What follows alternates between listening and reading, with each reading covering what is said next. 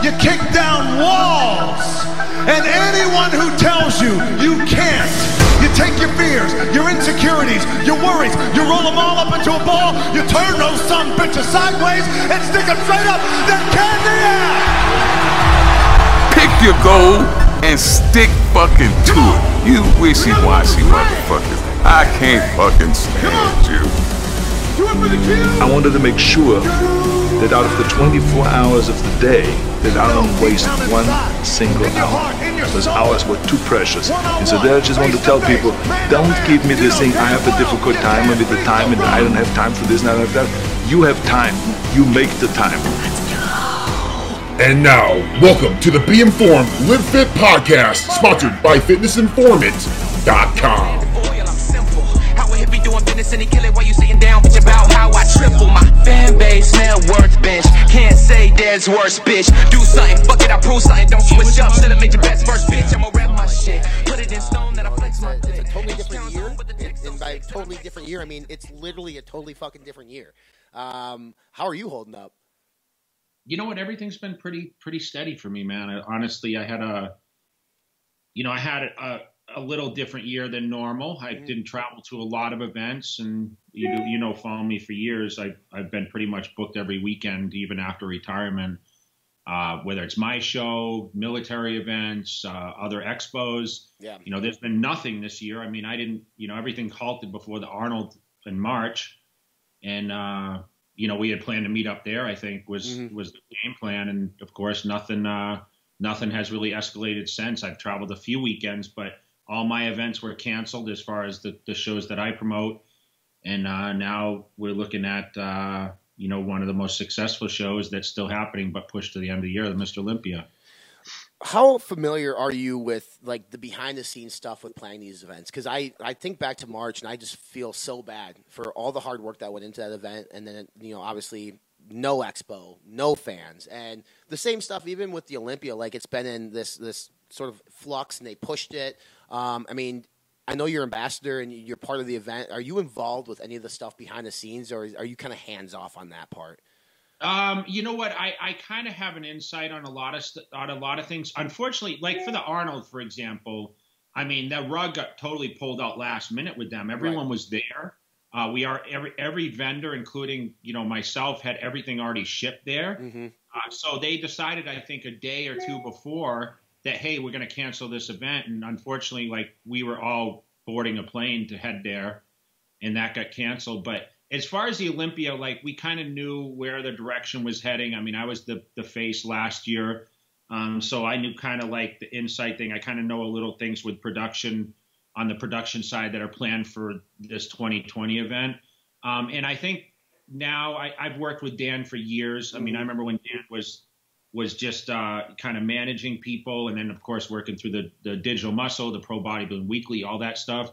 We've kind of worked closely together for years, and he has a good insight on a lot of things, and I like what he does, and he's trying to mix it up a little bit and try to create a better event than the year past, and I feel that this year's event will top last year's. Yeah. Well, there's a lot going on this year too. I mean, your buddy Dexter, the Cowboy rides away this year. I don't know if I don't want to feel bad for Dexter, but I wish there were better circumstances around his last show. I just wish it would have been normal for him to kind of go out the way he wanted to go out. Have you had conversations with him at all? Yeah, a little bit. We've kind of had some chatter back and forth, but I truly don't think Dexter will retire this year. That's my opinion. Okay. Yeah. I know they're using this as his, hey, this is my last one, but I think he's going to come back and compete again, quite honestly. To the Olympia again, you think? I think so. I mean, I think he's going to finish in the top field, and why would you leave? Mm-hmm. I mean, if it's still a career, it's still. I mean, he kind of missed. I feel like this year is like you got to kind of like you got to cross this year off and say, okay, well, let's just skip to 21, right? Yeah. So I think that's really how people are going to look at it, and without the huge fan support. Because we know a lot of people will not attend just because they can't, especially international people, because of the quarantine and whatever. I think that he'll make that decision, but I'm not going to speak for him, but I have a feeling that this isn't the last we'll see him at the Mr. Olympia. Well, if he's proven anything, it's that he doesn't age. So, I mean, he can just keep doing this forever, it seems like at this point. I think he had also said he wanted to do Dwayne Johnson's show, right? The Rock. Icon Classic, I guess is what they're calling it. Yeah, so I think, because of that postponement till 21, I think that show will take place.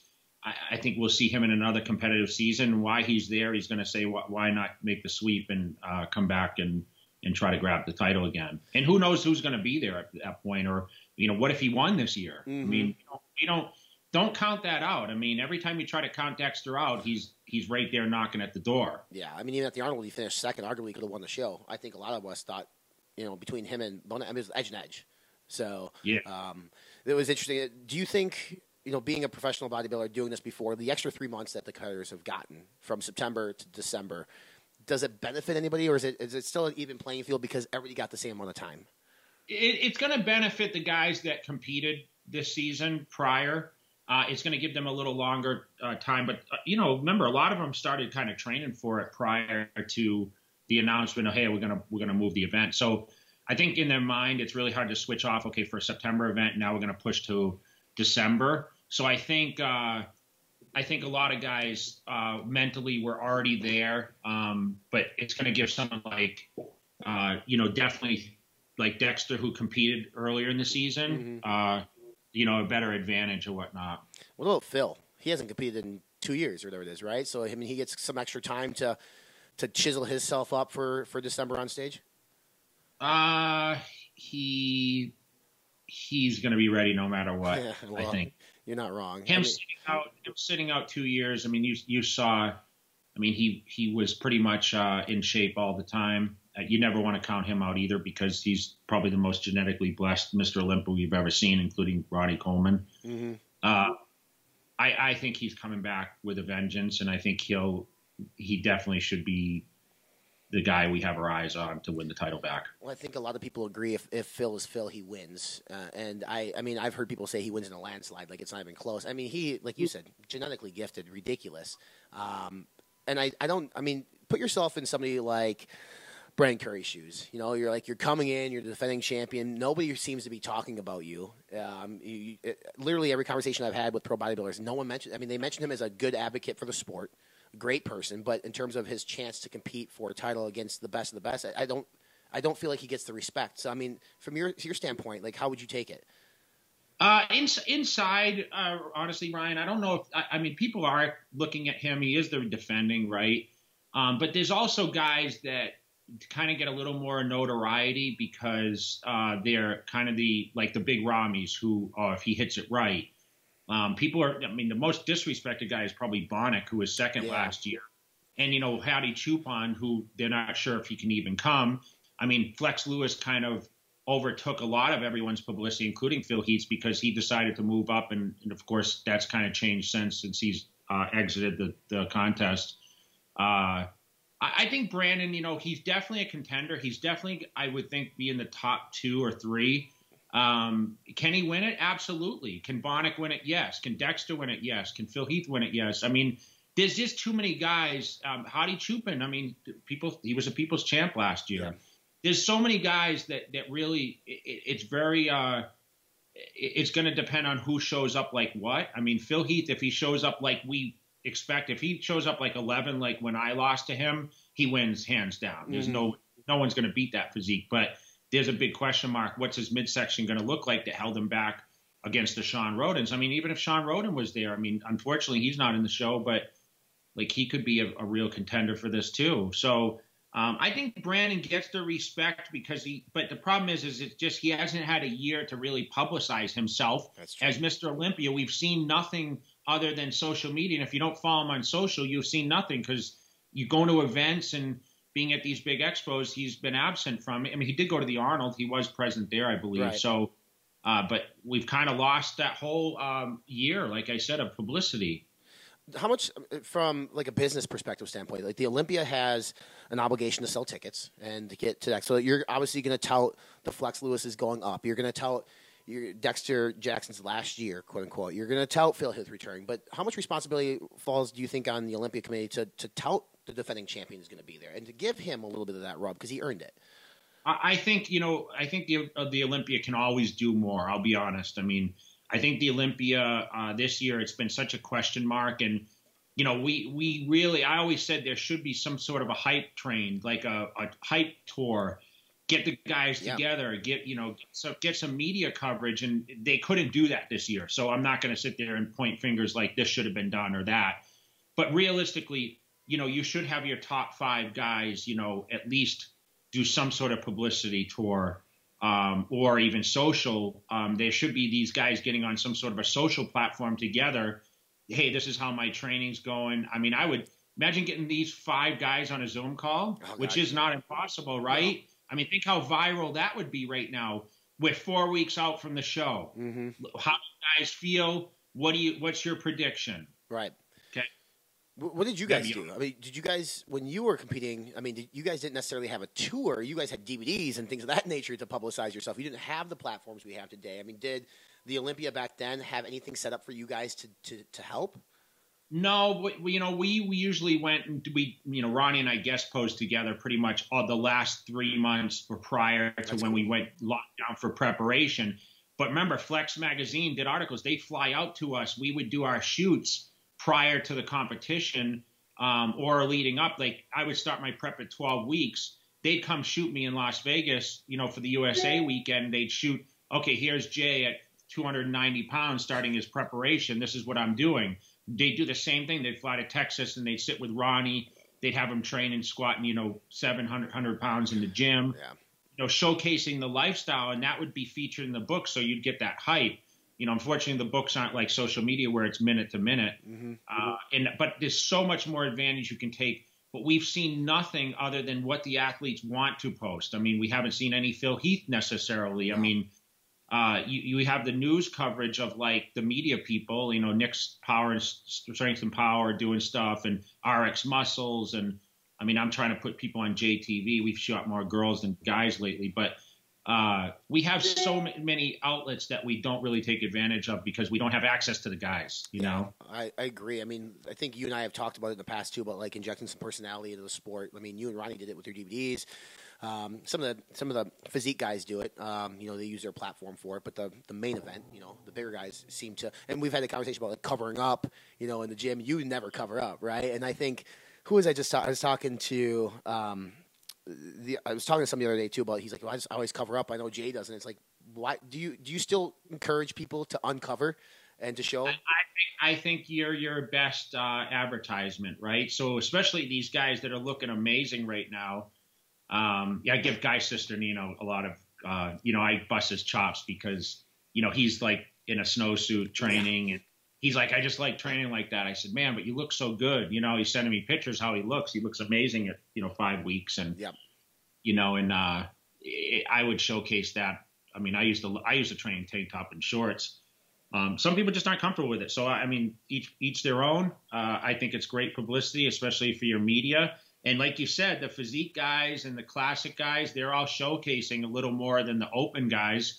Although we saw some pictures of Rolly. I've seen some floating around how he looks in Kuwait. We saw Brandon Curry was doing an amazing job promoting himself. Mm-hmm. He always looks amazing, but it's those fine-tuned, dialed-down week before that's really going to – every guy in those top 10 is just a beast, right? Right. Or even further, anyone that's qualified is a beast. Regan Grimes is an amazing example of showcasing, hey, this is what I got going on, mm-hmm. and not shy to show it. He's got it down. If anyone should follow people's social media, Regan Grimes is someone people should definitely follow as a model to what they need to do. What do you think about his future in the sport? I know he just won in Romania, and I texted him too, and I said, you look great. I mean, and I look at guys like Nick Walker, for instance, who just won his pro card through Matt Jansen, just some of the younger guys in the sport. Future bright, in your opinion? Yeah, I mean, Regan's it's time with him. Walker, the same thing. Walker, it should be, that he should be like the bodybuilder of the year, to be honest. I mean, what he achieved to be able to place in the top 5 in a pro show after earning a pro card. I don't know if anyone's really ever done that. Mm-hmm. And he did it right too. I was counting on, talking about the pro divisions, but Walker was a guy that showcased all the way up. He wasn't afraid to show the goods. He had a lot of hype going into that North Americans. He won it. with pretty convincing fashion. I mean, look, they had him touted to win that Chicago Pro. He unfortunately did not, and he's still posting. I mean, he's still out there putting the content out. Yeah. And that's why I give him and Regan those two guys are really have highlighted, on the men's bodybuilding side, really something special this year. Yeah, I agree, and they're good people. Like, they're nice, good people too. And I spoke to both of them. I speak to Nick quite a bit now too. But I think it also, like in Nick's case, it helps with his coach Matt. Matt's posting stuff about him as well, so we get a lot of views on it. Which, I mean, some of the other guys their coaches don't, or maybe they're instructed not to. I'm not sure, but we just don't see a lot of them. He's got Walker's got a great team around him. Dom and Matt. All the Revive and the Raw Nutrition.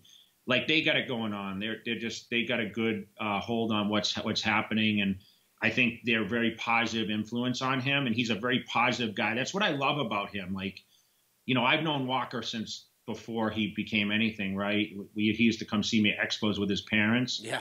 And he always had the size, but he just had to get that fine tuning down to be as great as he is today.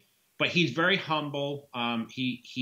He's very driven, and he knows exactly his confidence is high, but without arrogance. And that's really, he's surrounded by a lot of positive people between his parents and, his sponsors. And I'm sure they're like family to him now. I mean, him living in Florida, he put himself in a better atmosphere to be great. Same thing I did. I moved out of my atmosphere in Massachusetts to be in California to be better. And I see his career being endless at that rate because he's willing to make those changes. Yeah, you mentioned the team around him. I know those guys too. Great people for sure. This is your personal invitation to the Redcon One Alpha Team, our new exclusive subscription program.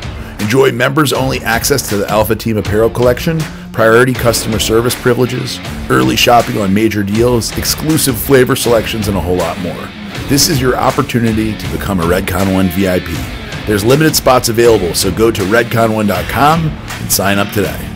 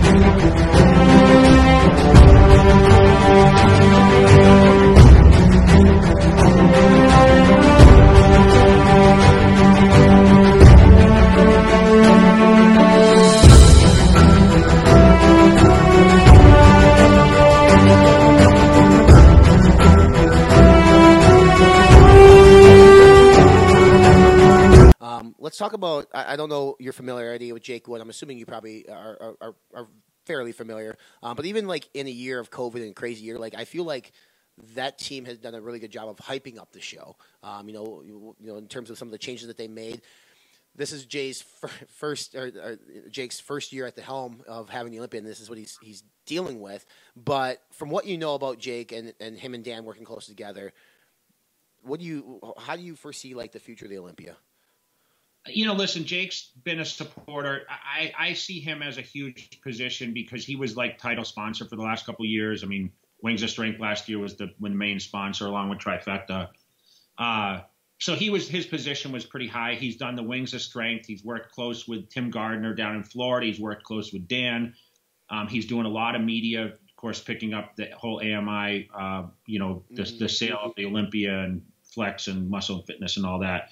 He's just got a passion for bodybuilding. I mean, he brought women's bodybuilding back. He said, no matter what, I'm not canceling this show. That was directly, Dan relayed that to me. From the very beginning, he says, no matter what, we're not canceling this. Jake refuses to cancel it. That just shows the passion because he's willing to go into his pockets to finance this event to make sure that everyone can compete. And everyone should be thankful. But we need to remember where this whole thing, it's still called Joe Weider's Mr. Olympia weekend, right? I can tell you coming from a background, Joe Weider was a huge mentor for me. He was the reason I became successful in bodybuilding. He created this event, and I'm going to bring you back a little bit just in case, because you're a little newer to this whole business. Joe Weider had contracts back in the day that he paid athletes, and in that contract, because I was one of them, our whole goal of the year was to be in that Mr. Olympia. That was like his Super Bowl. So you had to try to qualify. So he said, I don't care how many times you compete, your whole goal of this contract is to be in that Olympia and compete against the best guys. And if you didn't, it was only year-to-year contracts. You were a little concerned about, okay, am I going to get re-signed? Now, this is Jake's. I see the passion in Jake really with this show. Like he's kind of like carried the Joe Weider tradition. He's refusing to give this event up no matter what the circumstance. And we know the circumstance this year is, it's the biggest obstacle we probably ever faced in history, right? So his passion is great. I just would love to see, this Olympia carry that Joe Weider tradition and really like finance the guys to, okay, this is the ultimate show to compete in. There should be no other mindset of like there's any other contest to get into other than this. I mean, this is the granddaddy of all shows, right? So, just very passionate guy. He refuses, like I said, to give up on the show, and he's got, Dan there right at the realm of the whole thing. And of course, Tamer and Tim Gardner running, what he tried with an expo as much as possible, but, and a huge staff. I mean, he's got a huge staff that, remember, the day this event ends, the next year starts planning. Right. And that has not halted. Yeah. No, it's good. You're right. I see the passion in both, and I've had conversations with Dan almost weekly too, and positive mindset too. It does not seem like they're discouraged or even in the world that's uncertain. Like they full-fledged ahead. This show is happening 100%. I never heard anything other than that, which is great. And you mentioned that Jake brought back women's bodybuilding. We talked the last time you were on about how the women weren't necessarily getting as much recognition as the men. Jake changed that, or at least he's trying to.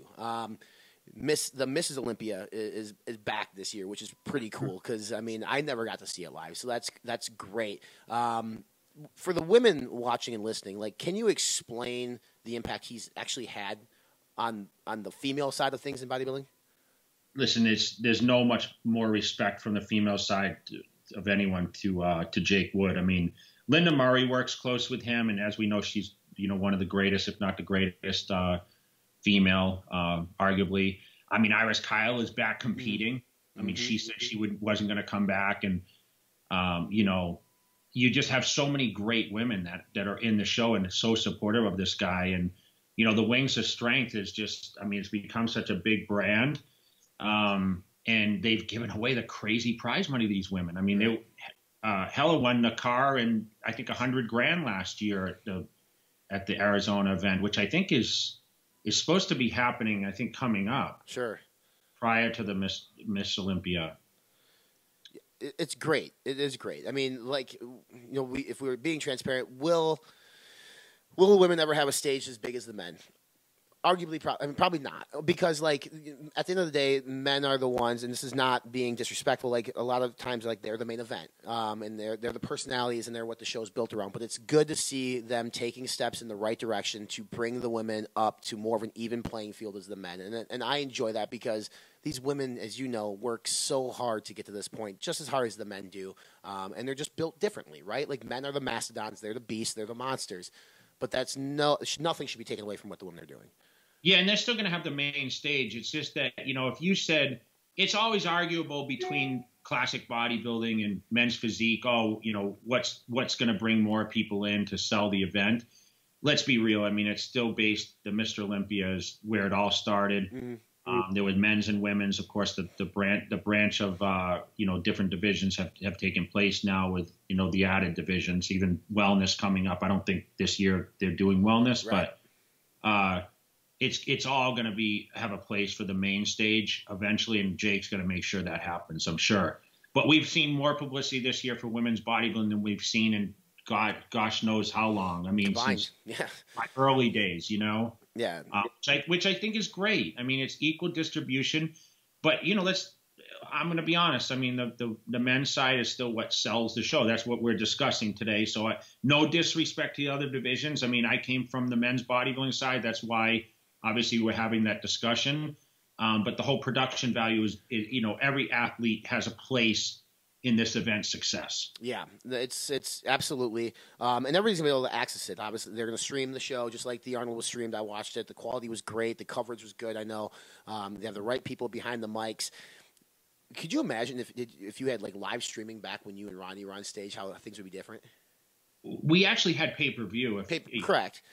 But, that it was kind of limited, but a lot of people stayed home and watched it then. I mean, it was at Mandalay Bay, and, it was pretty cool. I mean, I'm looking at a poster right now that was on Times Square sitting in my office, and, to have that advertised as a pay-per-view event, and Triple H was emceeing the show and all that, I mean, it's pretty wild.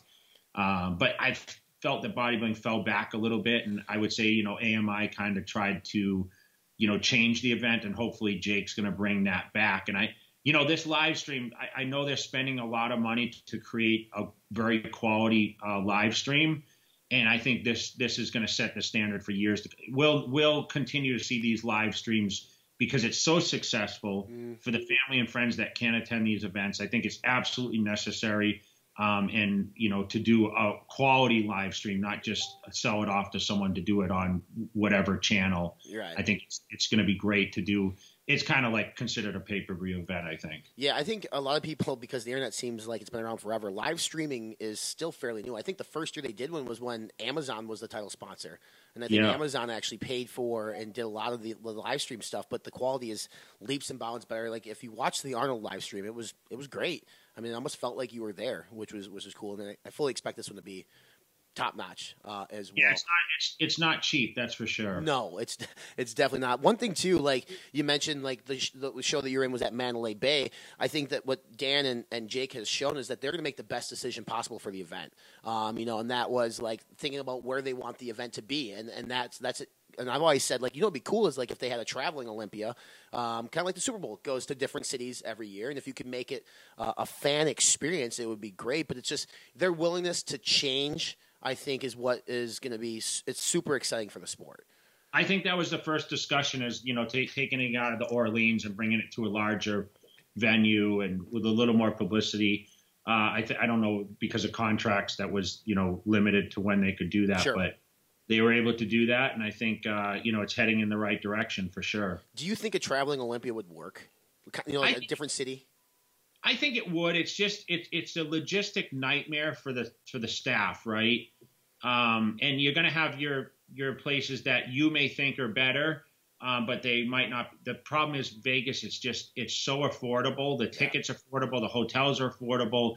When you travel to, like, let's say they had it in Chicago or they had it in Helsinki, Finland. Mm-hmm. You got to remember the tickets to fly there and staying in certain hotels. It's very limited, right? So you have to figure out, okay, what's the best demographic to have, where the show is going to be located. Right.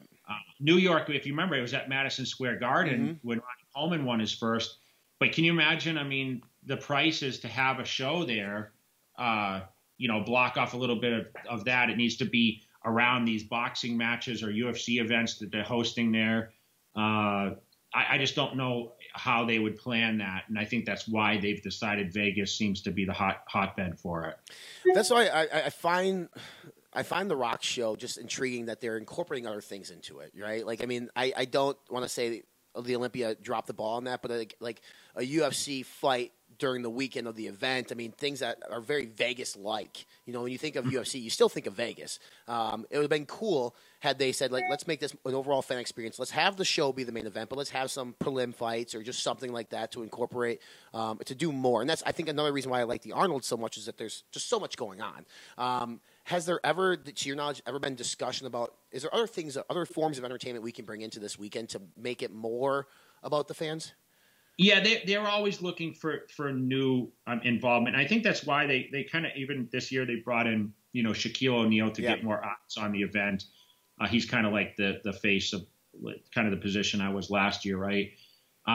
Mainstream sponsors are always hard to come by. And this year's, this has been the toughest year of all because, a lot of people's budgets are kind of tapped out with what we had to deal with. But I think, there's always that mindset, let's do it better. But you remember, it just went into someone else's reins in the last year. And I'm not going to sit there and talk negatively on how the Olympia was run for the past 10 years. But I think the budget was very limited. That's for sure what the issue was, right? Yeah.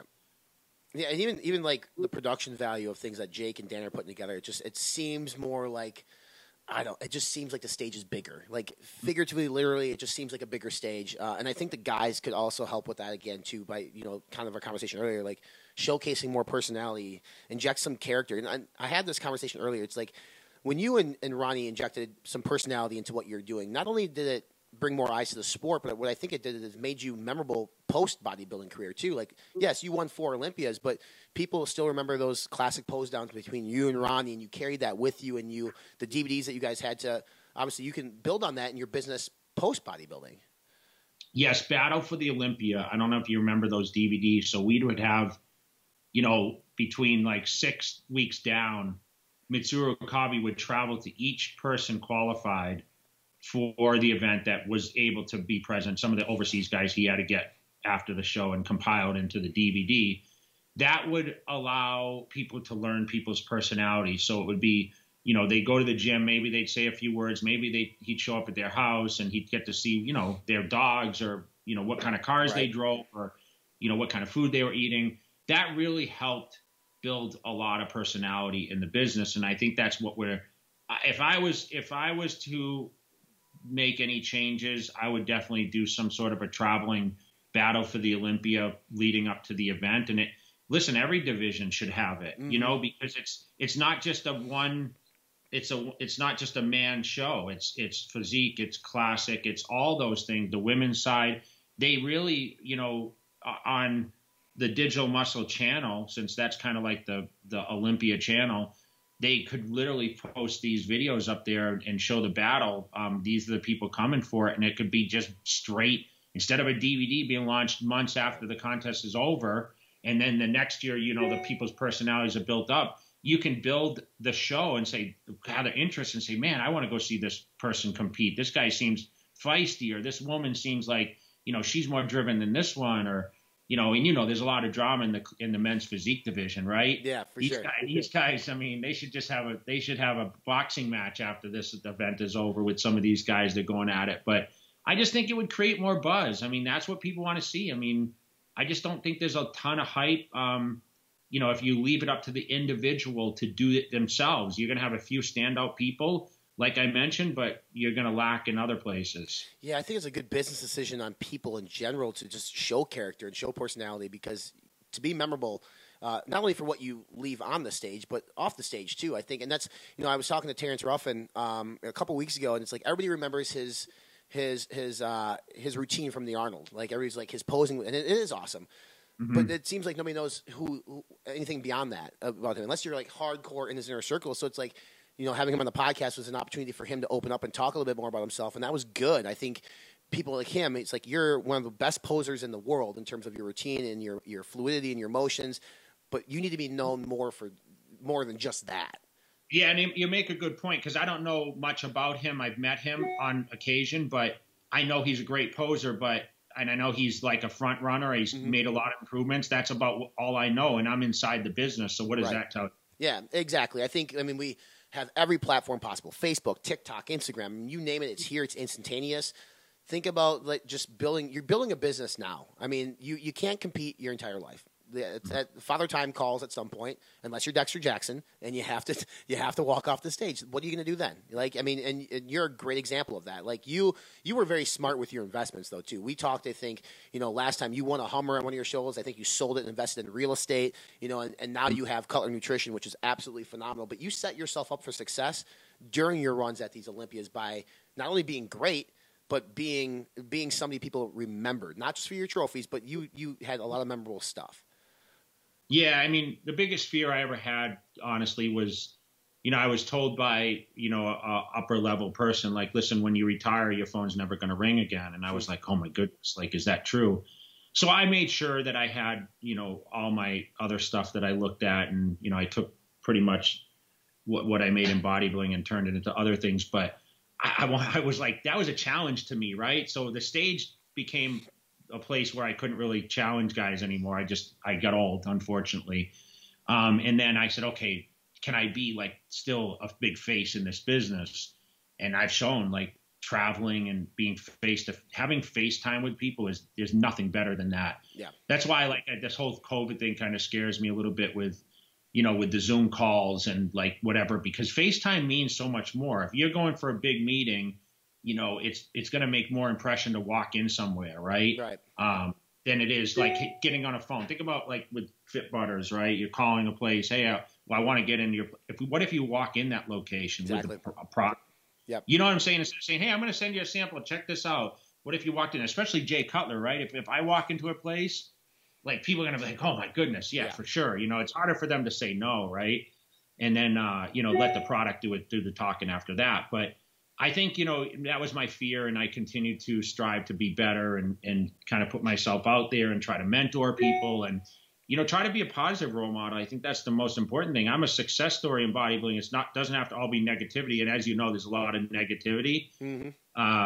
And that's kind of how I've kind of dictated how I've done things. Yeah. I mean, it's honestly like the trophies are great. But I think the stuff that you do outside the victories kind of builds you up.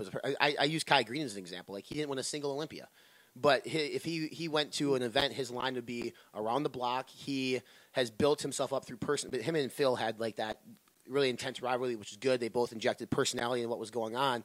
And even though Kai never won an Olympia, he can still be super successful in life because he built up the persona of Kai Green and who he is. That people will always remember him, whether it's the look, the hair, the body, how he speaks so like artistically, and he's a different cat. I love Kai. He's a different cat. Trying to have a conversation with him, but I mean that's who he is, and that's what people remember. So it's not like you have to win titles. Titles are great, 100%. But if you can do the other things too that go along with that, I think you can be successful. Post your bodybuilding career too. Absolutely.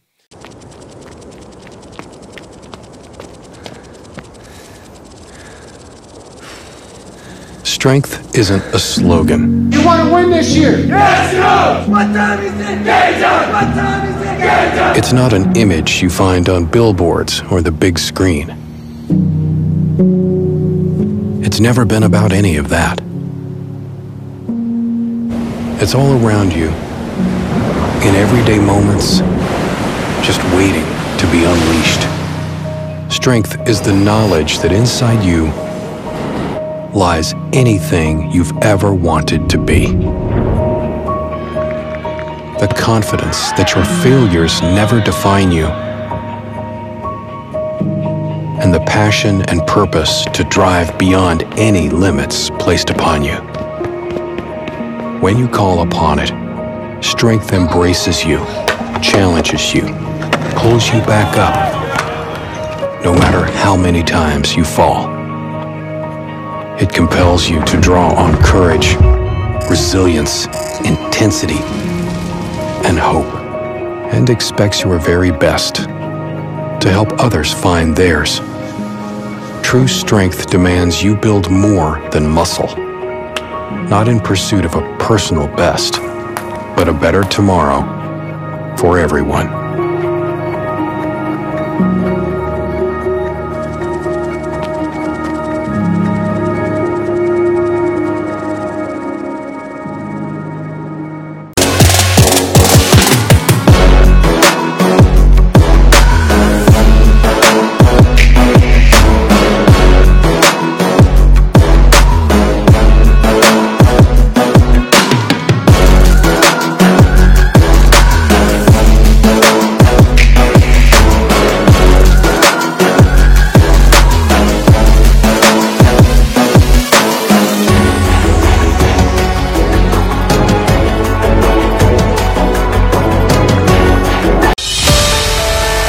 Adding my product is going to help you get to where you want to be.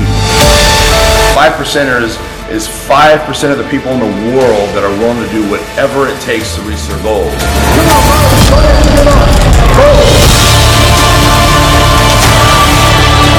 We're talking about business, success, education, willing to do whatever it takes. Whatever it takes. Whatever it takes. Whatever it takes. For the last 2 decades, we have been the best kept secret of the supplement industry. We've kept our heads down and worked. We pioneered full label transparency and full therapeutic doses because we believe that truly hard work requires truly effective tools. 2 decades is a long time to commit to one pursuit, but when you act with purpose and become centered in yourself, eventually you realize that you were born and bred for this.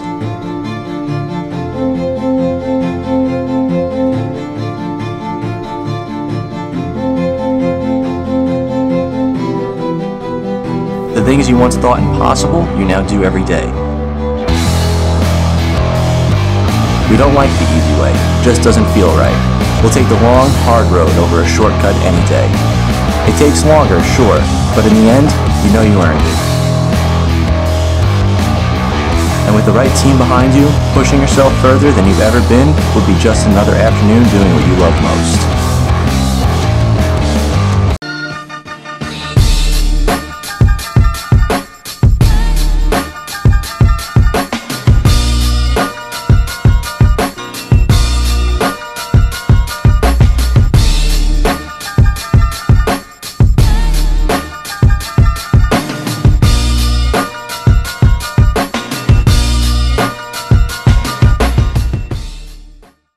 Cutler Nutrition, how's it doing?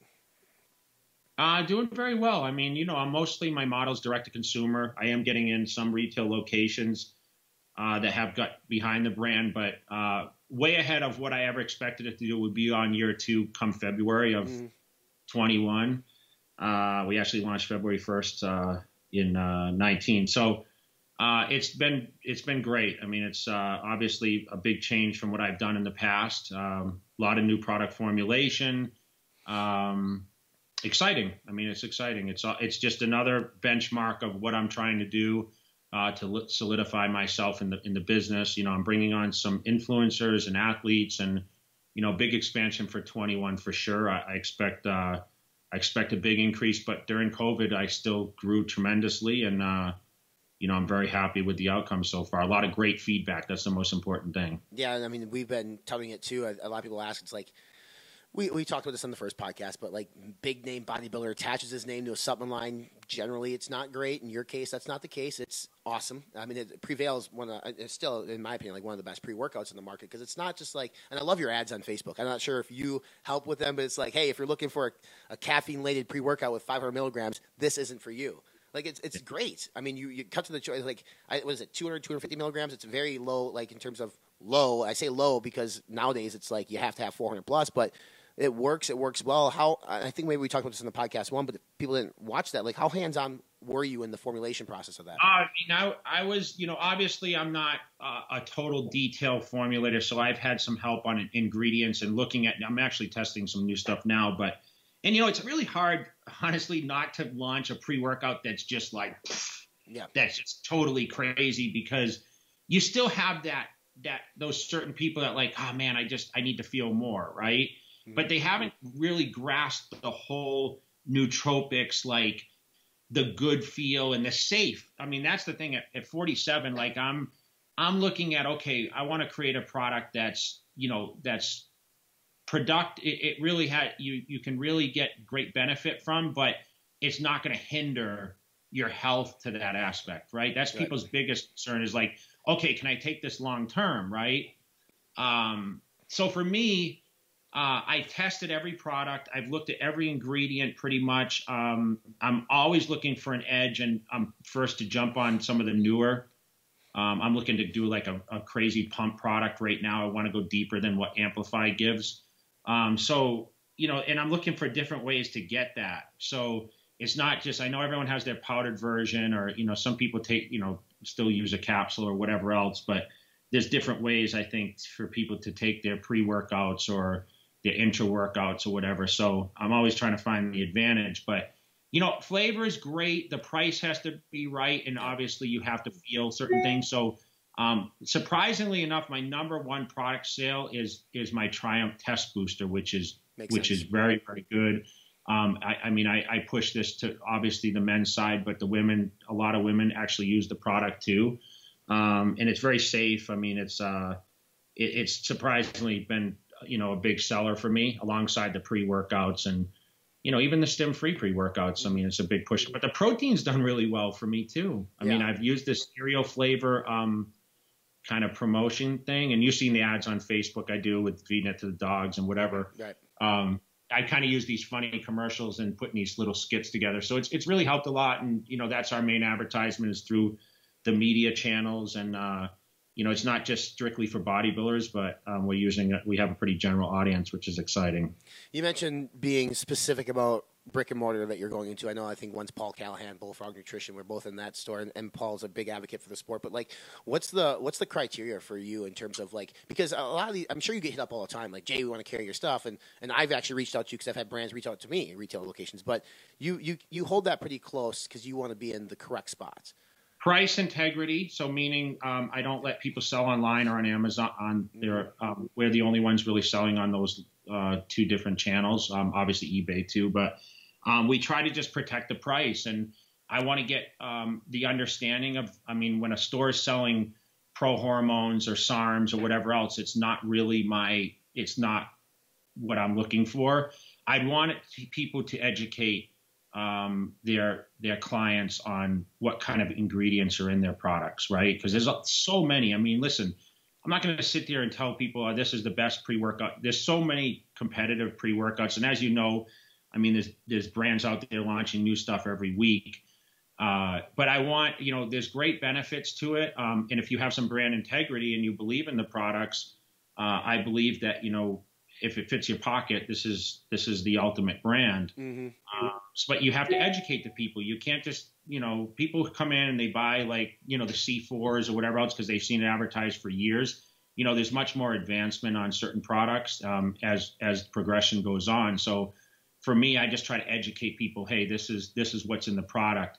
Paul's given me a lot of great leads. He's a great guy, Bullfrog. So anyone he recommends usually has pretty good, they have integrity with the brands. But to be honest, like I said, I'm mostly a direct brand. I'm not really pushing stores necessarily because I just know there's just a lot of people going in those stores that are kind of they have a mindset of what they're going to buy when they go in there. But I got to get it in more people's hands. That's the goal. And customer acquisition is like the key, right? Right. I find it interesting, or I always wonder, when you're a professional bodybuilder, and you're always a professional bodybuilder, but when you're actively competing, you have contractual obligations with brands that you sign, obviously to use their products. And a lot of times people will give pushback to professional athletes, like why are they teaming with this brand when this brand doesn't come out with stuff? I think what people need to understand too is like, there's not a lot of money in bodybuilding unless you're like top 5 in the world. You got to make a living still. But, back then when you were with some of these other brands and taking their products versus now, like how much more are you educated as somebody that's a brand owner, or were you always educated, but you just kind of had to suck it up and take some stuff because, that was your sort of your obligation as a employee, I guess, or a representative? I can sit here and tell you with all the brands, I started with Weider. I was with ISS, who was basically, oh, yeah. Yep. I went with Muscle Tech for 8 years. And then, of course, I started launching my own stuff, whether it was, an affiliation with other brands. I kind of had an idea. The thing that I've learned the most now is obviously production cost of goods that go in a product, what's legal and what's not illegal, right? And, obviously the aspect of, okay, how do people approach buying products and, what turns people on to a brand. I knew, I was educated on the weeder side. I was educated through ISS, and I was educated tremendously through Muscle Tech. And I want to specifically point out Muscle Tech because they would fly me up there, and they would literally the same thing you see on my media where I get basically plain bottles from my manufacturer. Right. I did the same thing with Muscle Tech, and each athlete would have a product that they were kind of like the highlighted athlete for that product. So, like, for example, when they launched Pump Tech, I don't know if you remember this product. Like, I tested that product. It was basically NO2, pre-workout pump product, right? So I tested it and I used it, and they said, okay, we want the feedback. So they'd literally fly me up there. I'd sit with Paul and all the and people that were kind of formulating the products, and they'd say, what is your opinion? What could be better? What could and the only complaint I ever had was they were red pills, and you would eat the red pills and your teeth would be like all red after, but they worked. And I kind of went through that whole thing. I mean, they were just a top-notch company. And that allowed me to learn a lot, not only as an athlete, but, in that side of the formulation side.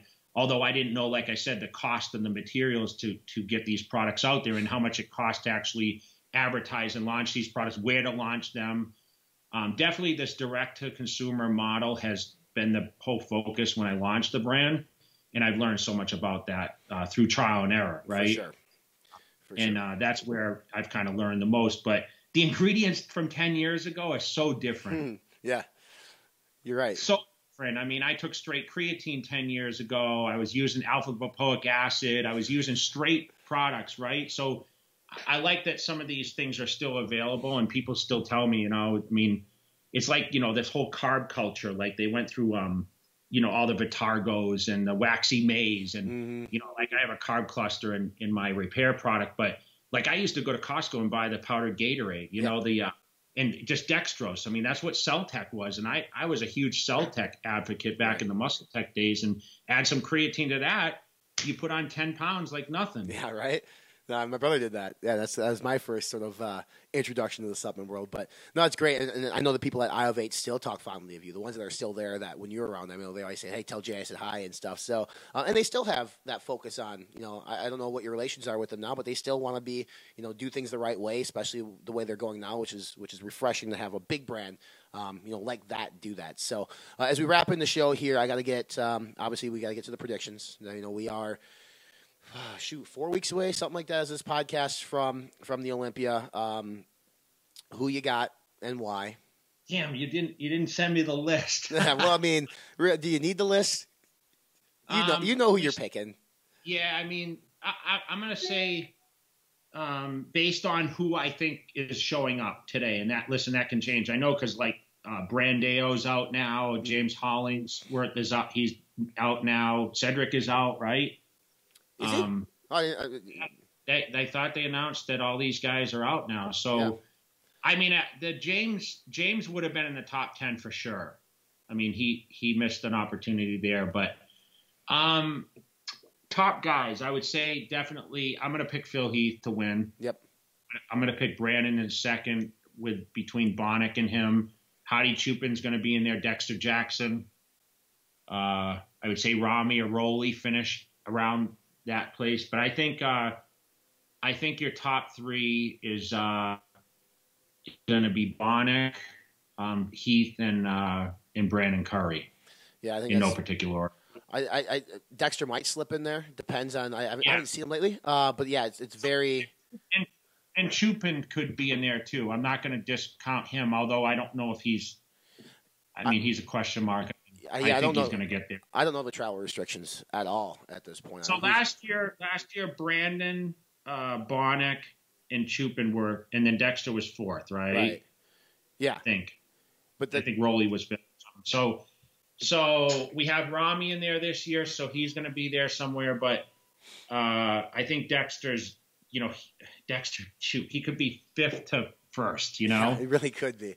I guess any of those guys you mentioned probably could be. I have Phil winning too, just because I feel like 2 years off is going to be, so he's going to come back saying, well, this is my title.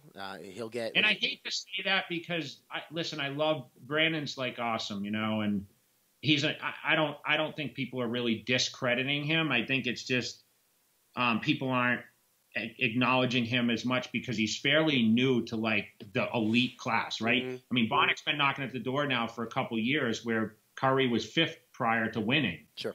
So I think, and there's been these guys that stole the thunder. I think the most disrespected guy is Bonnick, because Bonnick, I mean, you got to look at his track record the last 3 years. I mean, he's been, third, second, Arnold winning, second last year at the Olympia. Why is no one talking about William Bonnick as a potential guy to knock at that door? He could be second in this show. Yeah, for sure.